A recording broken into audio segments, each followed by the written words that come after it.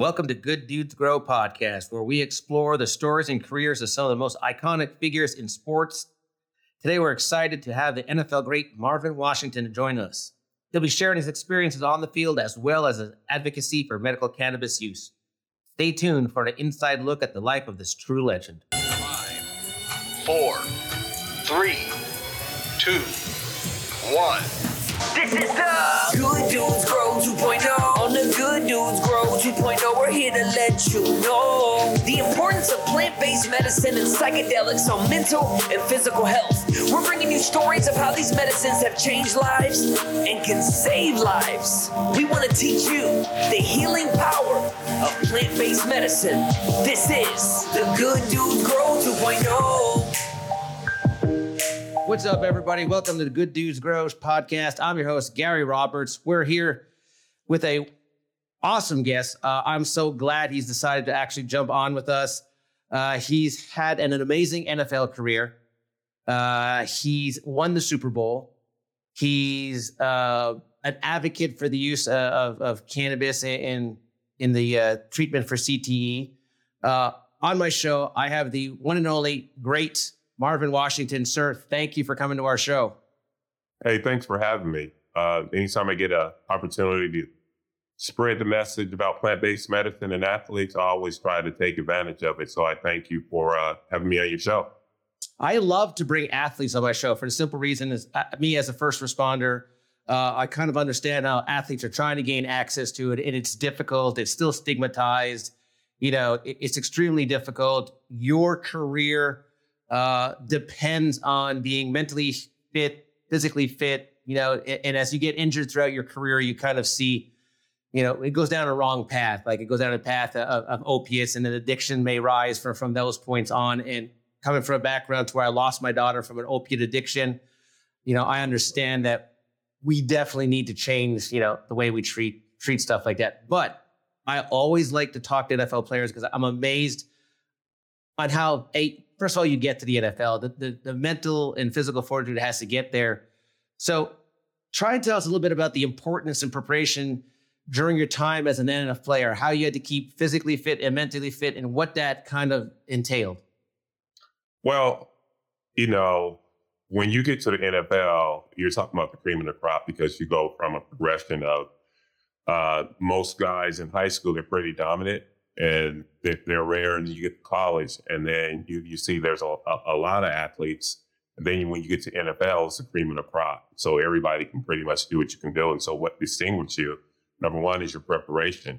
You know, you always have to prepare. They always tell you know your playbook, because the first time you hit their facility, the next day you're probably going to hit the field, and they want to know how you prepare, study, and the intake on the information they give you. So you have to be prepared mentally and physically, because there's not that much difference in talent.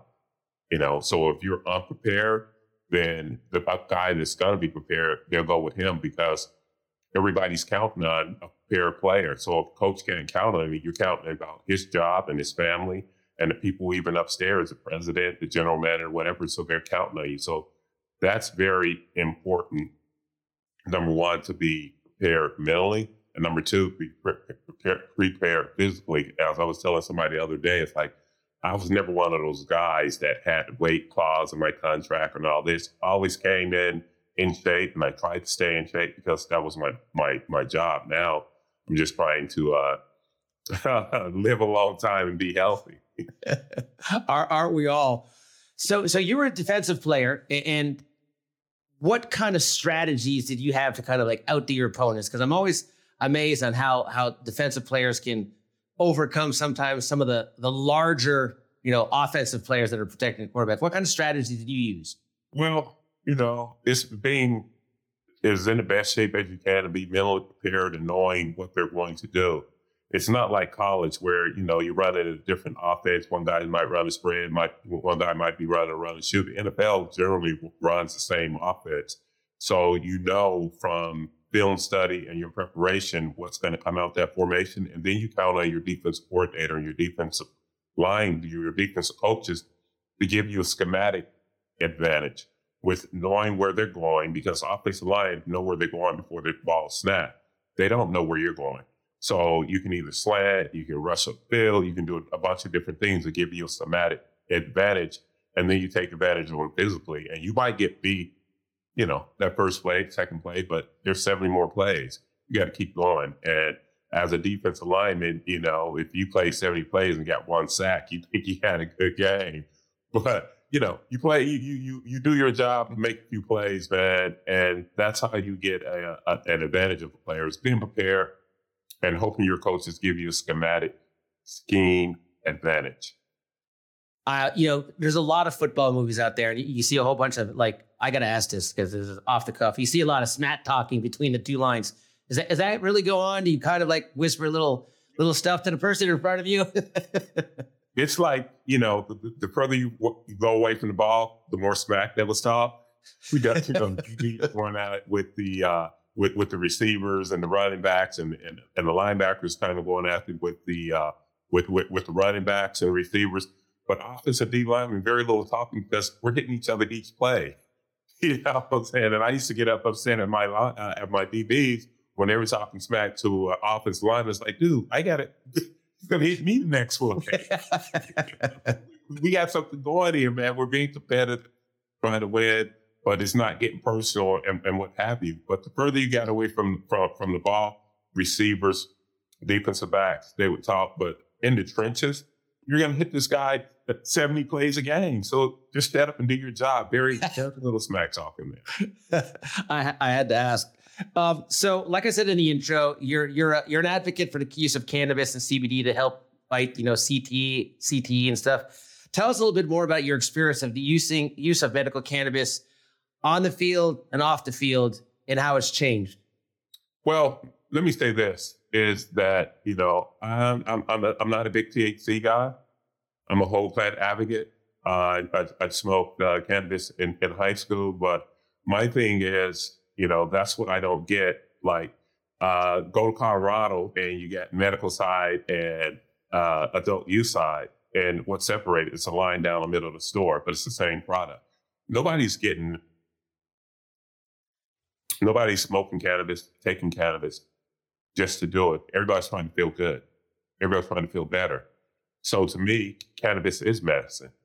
And that's the way I see it. And listening to some of my former teammates and compadres talk about it, I know that it works. And I know that it works with me, whether I'm doing a tincture of full spectrum, a full spectrum tincture, or I'm doing isolate of CBD and what have you. I know that it's work and it's medicine. And this is what I've been advocating for because of football, and the pharmaceuticals and the benzodiazepine that these players are poisoning themselves with. That spigot doesn't turn off when guys just stop playing. If they can learn to medicate with something that's natural, that comes from the earth, that doesn't have any hard side effects, any addictive qualities. So that's why I want to introduce them, because this is the way we've been medicating for thousands of years. So I always say we're going to go back to the future because, you had a personal experience with it, and we can't keep going down this synthetic pharmaceutical path that we're going on because we've lost a generation where we're losing people, man. We want to go forward.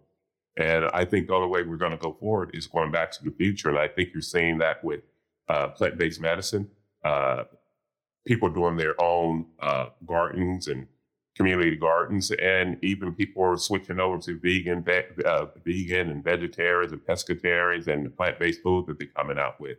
We're going back to that. We have to get back to that. I couldn't agree with more. And that was one of the biggest things I was battling with was the education in the fire department of, we're not in it just to get high.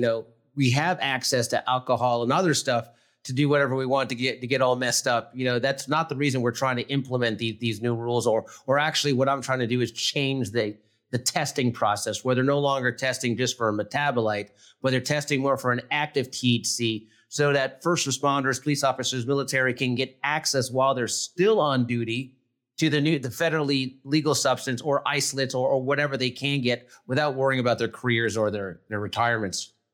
Same thing. It's the same thing. You don't want a guy playing impaired, but if after a game, he's using it to feel better. And like when I played, it was sort of like the dark ages in the 90s, right? And we had guys who were smoking as much as they smoke now, but guys didn't realize they were smoking to feel better and as an anti-inflammatory and anti-anxiety and help them rest and help them recover. You know, they were doing that back then and guys are still doing it now. They're a little smarter now, but I like to see the NFL embrace it and lead the way because the NFL is the biggest sports league in the world. You know, that they own the holiday, they own Sunday. Yeah. So if the NFL can lead it, it's going to bring all the other leagues along with it. And, you know, it's going to take a long time for that big ship to turn into ocean. But it's happening, you know, with the NHL and Major League Baseball having endorsement from cannabis companies and what have you. So it's happening. You know, when I got into this space in 2013, or 2013, 14, it was a matter of if. Now it's just a matter of when they're going to do it. Now, I think progress is happening, not as fast as we would like, the people that are in it, you know, and advocating for it, but it's going to happen. Definitely. Couldn't agree more. And I believe we're building out a facility out in Costa Rica to actually do treatment education and clinical research on cannabis and psychedelics to help concussion therapy, PTSD, mental health. And I think by developing more... Hey, Gary, let me know, man. Let me know. I'll send you some information afterwards. Don't come, man. I get you a bunch of guys. Come out, man. Yeah, definitely. I've talked with Jim McMahon. He's supported us. You know, I know you and speaking with Jim, you and Jim did have a lawsuit against were participated in the lawsuit against the NFL for the use of cannabis for conditions like CTE. Tell us a little bit more about that. Actually, the lawsuit that I found was against the DOJ. It was found back in 2018, and everybody said it was Sessions versus Washington because I was the lead plaintiff. But it wasn't. It doesn't matter to me. It was against the DOJ. And, you know, we took this all the way to the Supreme Court, and they chose not to hear it, which was going to be a long shot anyway because the Supreme Court gets thousands of cases each year and only hear about him. But we got the farthest that anybody's got. We got a district court. Federal district court to admit that cannabis has medicinal benefits. We got it all the way to the appellate court, and then we got it to the Supreme Court. And our amicus brief, which were friends of the court, we had Hall of Famers, we had A-listers, and these athletes, and all these cannabis organizations that put the push behind us. So I felt like that kind of pushed the ball forward down the field. And even while that lawsuit was going, you saw like the NFL finally get over their prohibited, humiliating deal where they're finding guys and suspending guys and whatever. They have a sensible cannabis program. It's not there, but they moved the ball. So now you're not seeing guys get suspended for 4 games for having, you know, THC in their system and it's been public and they're being fined or whatever. They're not even tested for because it's not addictive. It's not harmful. It's not whatever. So I felt like all that coming together over the last 4 or 5 years is moving the ball down the field and until we get touchdown. You know, my thing now is to get banking in the cannabis. Right. Yeah. Well, you know what's funny about it. This is what we're battling in the fire department, and I'm sure that we are still battling in the NFL and other industries. I'm in Florida. Okay. Yeah, you're battling. Yeah. So, you know, the problem is this testing procedures, because like I said in the beginning, the testing tests a metabolite. And I know the NCAA increased their thresholds up to about 100, just because of the secondhand smoke. What most people don't understand, we won't get high on secondhand smoke, but inhaling secondhand smoke or something could create our bodies to create the metabolites that these urinalysis tests are actually testing for. So in states that are, like you said, Colorado, that are recreational, this, you're always walking into somewhere, especially for like firefighters who are walking into a patient who has medical cannabis, or we're fighting a fire on a hemp shop and we accidentally inhale. Next thing you know, we go to a random drug test the next day and boom, you pop. It's like, I have no idea what you're talking about. And that's what I fought for our department. They actually finally changed the words in our contract that we're negotiating right now to, it has to be a blood work with active THC. not only does that protect us from fighting these fires or getting illegitimate, losing our jobs for, a metabolite, but it also gives us access to the federally legal CBD so that we can actually use a full spectrum product without worrying about being fired. So that hopefully that you would like to see all of society like that, particularly with the states that haven't gotten on board with medical or adult use. I have a sensible cannabis policy, particularly with people in public service like first responders and officers and things of that nature. But also, this is what you want to see with athletes, because you don't get a DUI for having alcohol in your system. You get a DUI for having active alcohol in your system over a certain amount. So that's what that is, and that's what you would want to see with cannabis. But this thing is happening, man, and every fighter that's in this fight, it's going to happen, because I always equate it to Kitty Hawk. When Colorado and Oregon went off, that was like the Wright brothers taking off a Kitty Hawk. That was 12 years ago. Yeah. 12 years ago, or 11 years ago. We're still we're still single. We're damn near pushing the plane down the runway. We're going to get into the twin engine age. We're going to get into jet age. We're going to get into the space age with this plant. But we have to keep pushing along and continue on these fights, because until then, there's always going to be this stigma, and it's going to be held back. And this is something, like I said, we've been medicating for thousands of years, and I can't wait till it's federally legal, because I'm on the outside with this a little bit, where everybody goes, oh, it's going to bring in big tobacco, big alcohol, this and now. I understand that, but it's also going to bring the $1 billion of research and development. And we're going to see what all of these cannabinoids can do instead of just a few of them. So that's what's going to happen with this industry. But we still got to keep pushing, because we're still going uphill with this. We're going to get to the other side, but we got to keep pushing.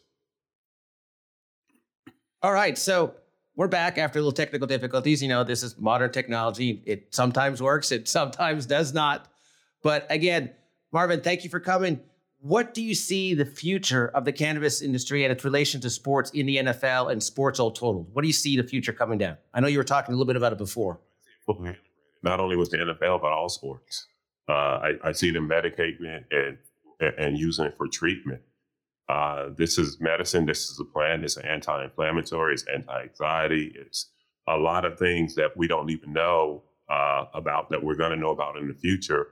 And I think it's going to be less of the pharmaceuticals and the benzodiazepines, particularly the benzodiazepines and pharmaceuticals. Now, if you have an acute illness, injury, yeah, you're going to use it. But I think they're going to have the treatment and different strains for different treatment and medication for the players. I see this is going to be fully integrated, and we're going to look back in 20, 25, 30 years. The future generations are going to look back to us and think we were cavemen, and saying we had this the whole time. And the whole thing is that this is going to make players healthier, and it's going to give them longer careers. And that's what, your coaches want, and that's what the owners want and the fans want, because some of these leagues are having longer seasons. So how do you keep these players healthy? Look for every way to keep them healthy. And I believe that, cannabis massages are going to be big. Taking cannabis as an anti-inflammatory after practice, pre and post workout recovery, I think it's going to be big. I think it's going to be big for treatment of certain injuries to heal better. And I can see this is the way it's going to go, because we're not going to be in 10, 15 years still on this benzodiazepine and pharmaceutical deal and trying to export the NFL overseas. I think it can solve the NFL's industrial disease the industrial disease, which is CTE, chronic traumatic encephalopathy. So it's going to be a big part of it.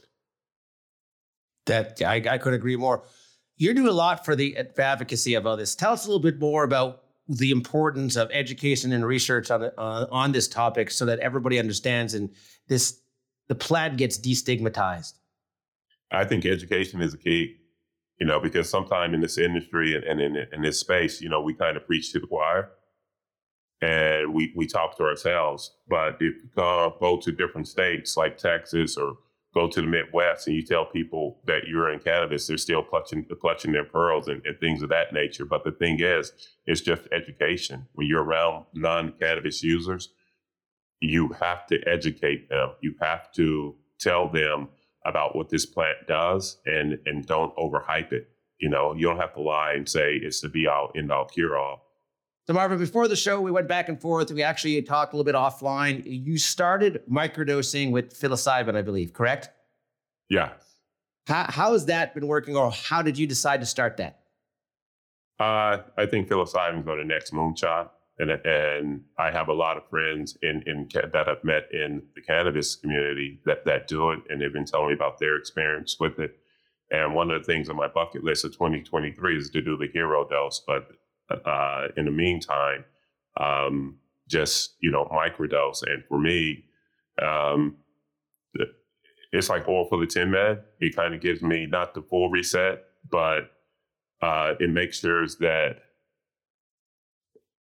if that day I'm at 90% or 95%, that I'm at 100% of that 95%, and sometimes, when I take it, you take for 3 days, you take it and you go off for 3 days and then you come on. But sometimes I can see the click in my mind of the reset, and it gives me a burst of energy. My energy is good, my clarity is good, and it works for me, so if you want to go down that road, do your education, do your research before, you jump in. And that's what helps for me. But I truly believe that's the next moonshot in plant-based medicine, because a lot of athletes, a lot of people that are coming out of the military and the theater, war and what have you are trying this, and it seems to be helping. And there's plenty of groups that I'm aligned with that I know about that are using psychedelics. And so I'm definitely part of it, because this is something that's been on the earth for millions of years. They've medicated with it, they've used it, and we need to get our heads around it. But we had our heads around it in the 60s. We were going up until, Nixon came in the 70s and cut out Dr. Levy's and all that program. Thank you, the one and only, the great Marvin Washington, for coming on my show, sir. It's been awesome. For everybody out there, if you don't know and are unsure, we do have a YouTube page called Good Dudes Grow Podcast. Go ahead, look it up. You can actually see these videos live. You can see the guests live. You can do everything, including subscribe. The best thing would be actually subscribe, because that actually helps our YouTube channel get more views, and we appreciate that. I'm your host, Gary Roberts. Everybody have a safe day. If you're still listening to this, that means you gained some type of value. So what we need you to do is leave a review and make sure you subscribe so you never miss an episode of The Good Dudes Grow.